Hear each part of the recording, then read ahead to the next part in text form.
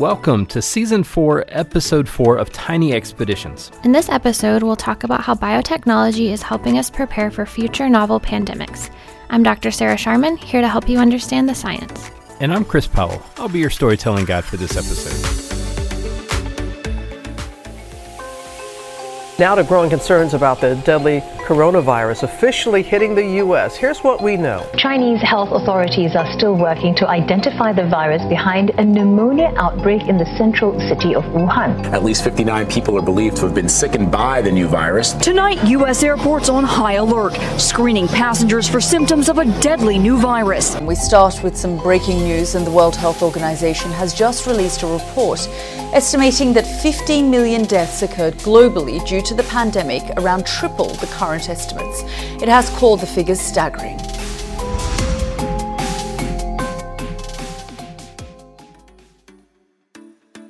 From hearing those news clips, Sarah, I think I heard a collective groan across the airwaves today. We've heard so much about COVID, and quite frankly, many of us are just kind of tired of hearing about COVID. I mean, do you have that COVID fatigue as well? I definitely do. It was all around us for so long, and we're still dealing with it a little bit. I mean, I know I saw the other day the newest strain of COVID causes pink eye. I mean, you know, it's all around us, but I think it is something that we need to think about in the larger picture, because it's really not a question of if we're going to have another pandemic in the future. It's kind of just when. The pandemic also introduced us to a cultural moment, right? There was a lot of divisiveness that happened. And Sarah, as a scientist, I mean, it must have seemed kind of weird to see people doubting your life's work, what you've studied for so long. It was a little disappointing to me to see people questioning science and straight fact, but on the other hand, you can't really blame them because this all happened so quickly. I mean, we started hearing little inklings of COVID from China in December, but once it got here, and things were moving so fast, and science was trying to keep up. Really, the conversations, I think, are mostly centered around why can't we be more prepared for these things? Why did it take so long for us to even get what we did in place as quickly as we did? We should have been able to go faster. That's the voice of Lori Hanley, computational biologist with the Hudson Alpha Genome Sequencing Center. We should have been able to have more global involvement a lot faster. And because we weren't able to do that, we didn't catch everything. Delta hit really fast. And granted, it was not as serious as those first few strains, but it came on really fast. And we saw it, but we didn't see it, because we didn't really know what we were looking for, again, because these viruses mutate so quickly. It's that we could go back and look and see, oh, well, that's where it is, that's where it started, and when it started, rather than having to wait. So I think what everybody wants to know is, when can we push forward faster? If we're going to leave behind the world of fake news and sensationalized headlines, well, we need to start by defining what we're talking about. So, Dr. Sharman, can you help us understand the basics of what we need for this episode? In talking pandemics, we first need to understand what are causing these pandemics. So pathogens are microscopic organisms like bacteria or viruses or fungi that have the ability to cause disease in living organisms. They're everywhere around us, and they can spread from person to person, from animals to people, and from contaminated surfaces to people. Pathogens spread in many ways, including through the air, water, our food, and bodily fluids. For example, a person with the flu can spread the virus by coughing or sneezing around someone else. Preventing the spread of pathogens is a big key to reducing their spread. We saw this with the COVID-19 pandemic, where masking, hand washing, and quarantining really helped slow down the spread. While viruses are not sentient beings, we do find ourselves in a battle with them, as they sometimes mutate to get around our immune system defenses.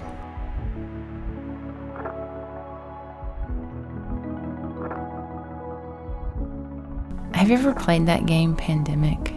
Have y'all ever played that game? It's a great game. It's so much fun. Is this a board game? It's a board game, yeah. It's all about strategy. What you actually want to do is make a virus that essentially wipes out the worldwide population.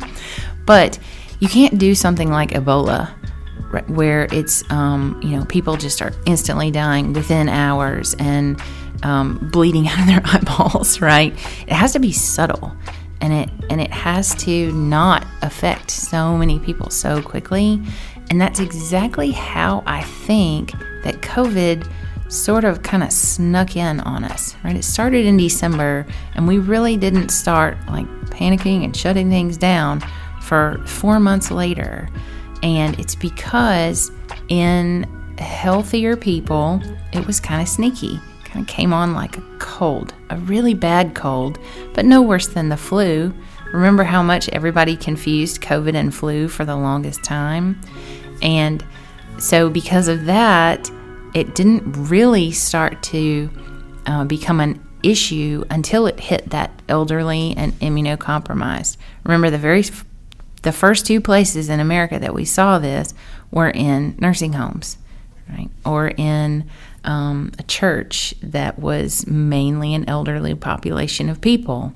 And so because it hit them so hard and so fast, then it really took off from there. It was just like playing a game of pandemic, where if you kind of can sneak things in and start to infect your healthy people, which then infect your unhealthy people, then you can just start wiping out huge populations. Although Lori was just describing a fictional pandemic game, she and her team studied COVID variants throughout a very real pandemic. So the scary part to me was when we would process the data, we could see the variants or the changes that were actually happening in the sequence of the virus.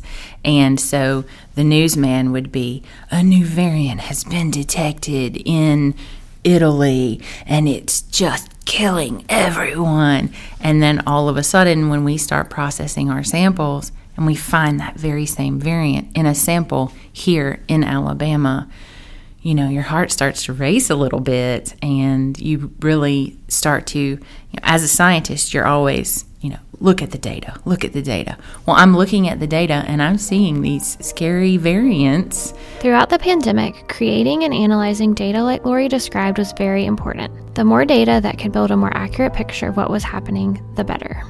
So SARS-CoV-2 is actually named SARS because there was a previous SARS virus, right? And in studying those SARS-type or MERS-type viruses, we actually had done a lot of science already. Virologists around the world had been able to sort of map out what these viral particles look like. And when you're working with RNA or DNA, it's pretty easy once you have the sequence to be able to read it like a book almost and be able to tell where the specific proteins start and stop. And so we already had that map laid out for us. We were also really fortunate that because this was such a fast-spreading and global issue, everybody wanted to jump in and start providing sequence data. And so those maps from the very beginning, the reference sequence is actually built off of the Wuhan concentrated viral samples. And so that was starting point A of what we could use for the reference, and everything from that point on was compared back to that initial sample. For a challenge as large as COVID, it really takes more than a single scientist or a couple of scientists. It takes the whole global scientific community coming together to combat this one issue. When SARS-CoV-2 started being detected, especially in the United States, there was a big push for team science, not only in the United States, but also globally. It was moving so fast, it was moving so quickly, and the only way to really start to find answers was if everyone stopped competing with everyone else and really started working together. And so there were a couple of different groups that were formed, some by the WHO, and one group in particular was Testing for America, and they awarded grants for all of this DNA sequencing of these viral samples to happen. The very first grant money that we received, though, was actually through the CARES Act. So Carter, in economic development, actually secured some of that funding with the Alabama Department of Public Health because they needed surveillance for the state of Alabama. And since we were the experts in DNA sequencing, they sort of tapped us to be their sequencing department. And so we were also very fortunate to have Diatherix here on our campus. So Diatherix processes viral samples for all different types of viruses, and they were already doing that locally for some of our hospitals and statewide. And so they were already starting to process COVID samples for local doctors and hospitals, and then it spun around to the entire state. So they would receive viral samples in, and then once they tested them and verified that it was an actual COVID infection, then they could sort of partition off those samples and hold them for us. So then the Alabama Department of Public Health would say, okay, it's been about a week. Gather up samples, as many as you can from across the entire state. Try to cover as many counties as you can so that we can then sequence those samples and try to watch how the sequence is changing. And we can start to detect, are there any pockets, any specific counties where these variants are all of a sudden starting to balloon. The second round of funding came through Testing for America. And so they wanted to, across the country, have at least one state lab and be able to watch samples from across the whole country so that then they could start to identify, like what we saw at the very beginning, there's a different strain in Washington state versus what we're seeing in Georgia. Mainly we were tracking ones that we didn't know about because the problem with this process is you don't really know that there's a problem until there's a problem. So you could go back in time and look back at samples, but at that specific moment, we were really focusing on the variants of interest or the variants of concern that had been identified by the WHO. And so we were able to go back into the sequence data and start to see, oh, this is exactly the very first time that we saw this variant. And then that's when this huge wave of infection happened with Delta or with Omicron. So we could sort of watch that through time happen in our state.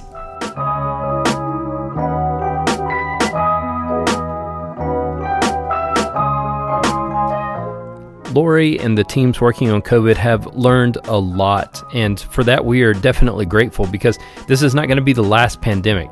There's going to be something else that's going to happen right around the corner, and our hope is that we can take the knowledge that we've learned from COVID and apply that to the next pandemic. Sarah, one of the things I thought was fascinating was how Lori talked us through identifying the spread of COVID through sequencing.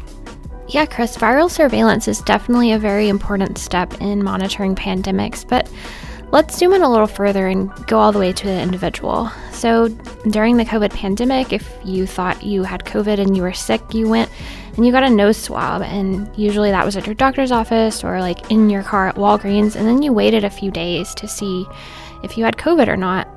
But what if you could find out earlier? Or you could find out in the comfort of your own home? Or what if you didn't have COVID at all and now you have to go get a test to find out what you do have?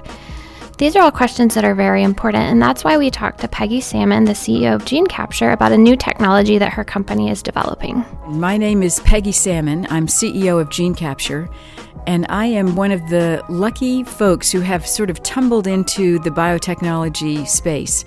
I grew up in Canada, one of 10 children. We moved to the States when I was in high school, and I've always loved the startup phase of business. So I've liked the entrepreneurship roles. I just love being part of making something that hasn't been made before, and I especially like high tech. Earlier, I described that pathogens cause illnesses. And I don't know about you, but when I'm sick, I want a quick and effective treatment to get me on my feet again. Lucky for us, there are many treatments for different pathogens. Antibiotics treat bacterial infections, Antivirals treat viral infections, and antifungals treat fungal infections. But in order to determine the best treatment for your condition, your doctor needs to know what type of bug is making you sick, and there are currently many ways to identify pathogens. Most pathogen detection is done in a microbiology lab at a hospital microbiology space. And so the sample that the patient gives, so maybe it's a urine sample or blood sample or throat swab, that sample is put in a little petri dish and allowed to grow on a very nutritious medium for it. And then after it's grown for about 24 hours, a trained medical technician is going to be able to look at that and say, oh, that's E. coli, or oh, that's salmonella. And so then they put drops of antibiotics in that petri dish and see which one actually kills the bacteria, if it's an antibiotic. PCR, very clever technology, takes small strands of molecular material and multiplies them many, many times so that there's so much there that you can actually see it. Because in a typical sample, there's not a whole lot of pathogen there. There can be, depends how sick you are. We're doing something completely different. So without amplification, without taking a sample and multiplying it or amplifying it, we've decided to look for the RNA in the sample. So you have DNA and RNA. And the RNA is made by the DNA, and then it replicates itself. So there's a lot more RNA in a cell than there is DNA. DNA, there's one strand, but RNA, there could be 1,000. So we're looking for that RNA. The other really impressive thing about looking for RNA is that if there's no RNA expressed in a sample, then that means it's not alive. So when RNA is expressed, that means this is an alive microbe in your system. So using RNA is very helpful because sometimes when you're looking at a piece of DNA and it gets multiplied many, many, many times, it might make it seem that you are suffering from an infection when actually you're not. It's just a small piece of molecular material that's in your body, and if it weren't being multiplied up so many times, it wouldn't be an issue for you. So a lot of the physicians that we talked to early on in our discovery phase were saying, we want to know if something is alive, and we really want to know if there's a lot of it. We don't like this idea of multiplying so many times that it may or may not be the real causative agent.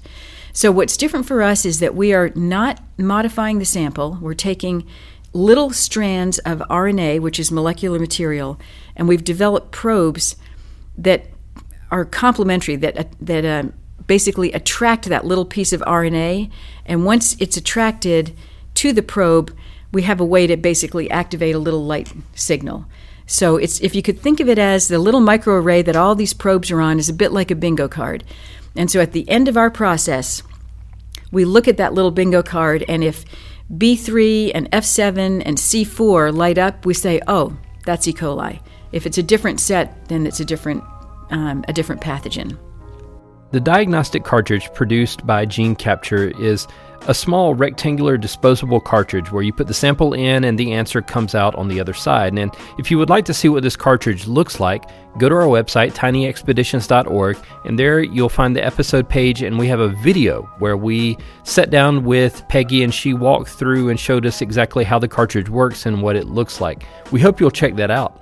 But one of the questions we posed to Peggy is, how do you choose what pathogens you're going to look for? When we first met with the FDA, we had such a grand scheme for all the pathogens we were going to look at, and they said, hold on, you can only bring to us a pathogen, a test panel that is associated with a certain disease, because that's the only way we can test it.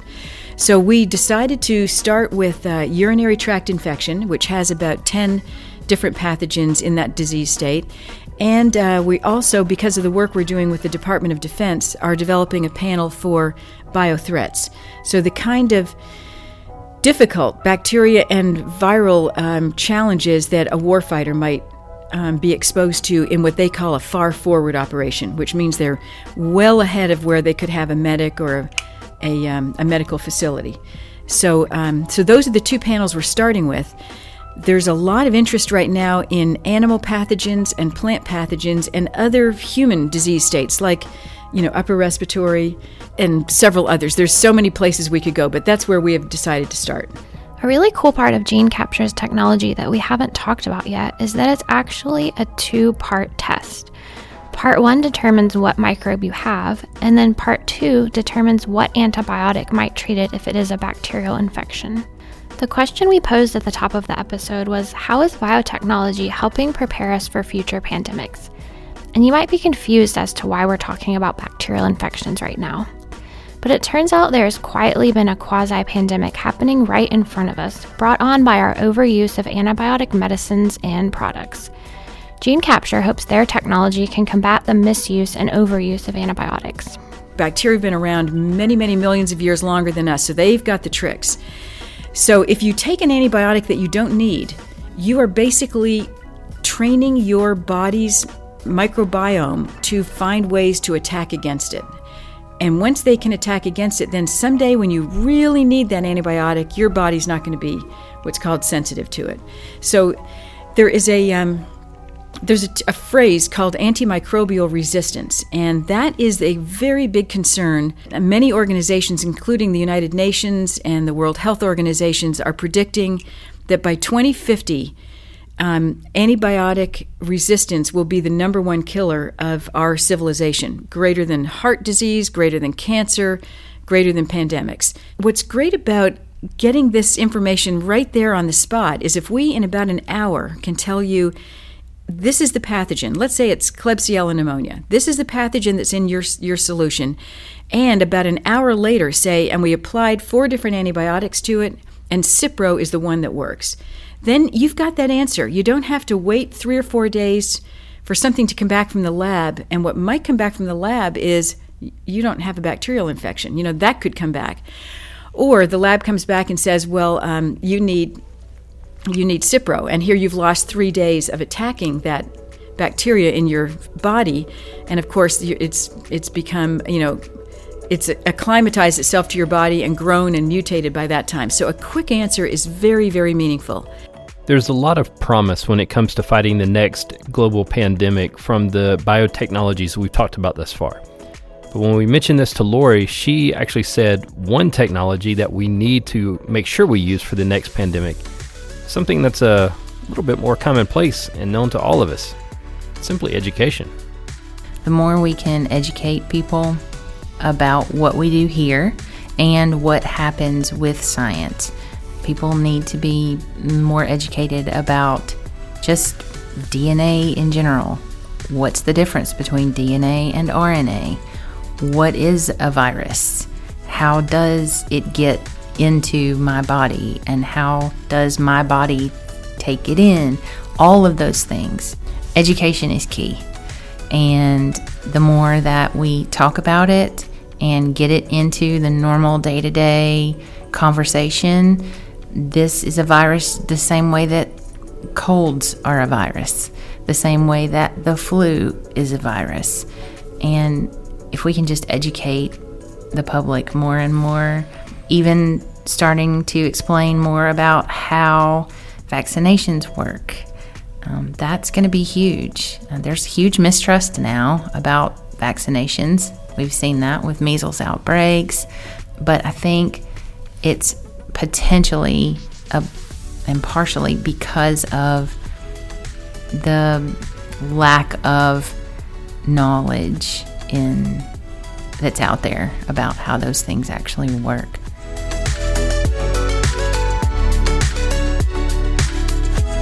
Thank you for joining us for this tiny expedition. As we begin to think about future pandemics, remember, biotechnology is already on the case. Next episode, we'll explore the world of sustainable alternatives to our everyday plastic products. Maybe your next house or lunch tray will come from grass. Tiny Expeditions is a podcast about genetics, DNA, and inheritance from the Hudson Alpha Institute for Biotechnology. We're a nonprofit research institution in Huntsville, Alabama. We've got a campus full of scientists doing public research alongside companies developing products and services. We all have one aim to translate genomic discoveries into real-world applications that make for a healthier, more sustainable world. That's everything from cancer research to agriculture for a changing climate. If you find this podcast interesting, please rate, review, like, and subscribe on the podcast app of your choice, and tell somebody that you listened to this interesting little story about genetics. Knowledge is better when you share it. Thanks for joining us.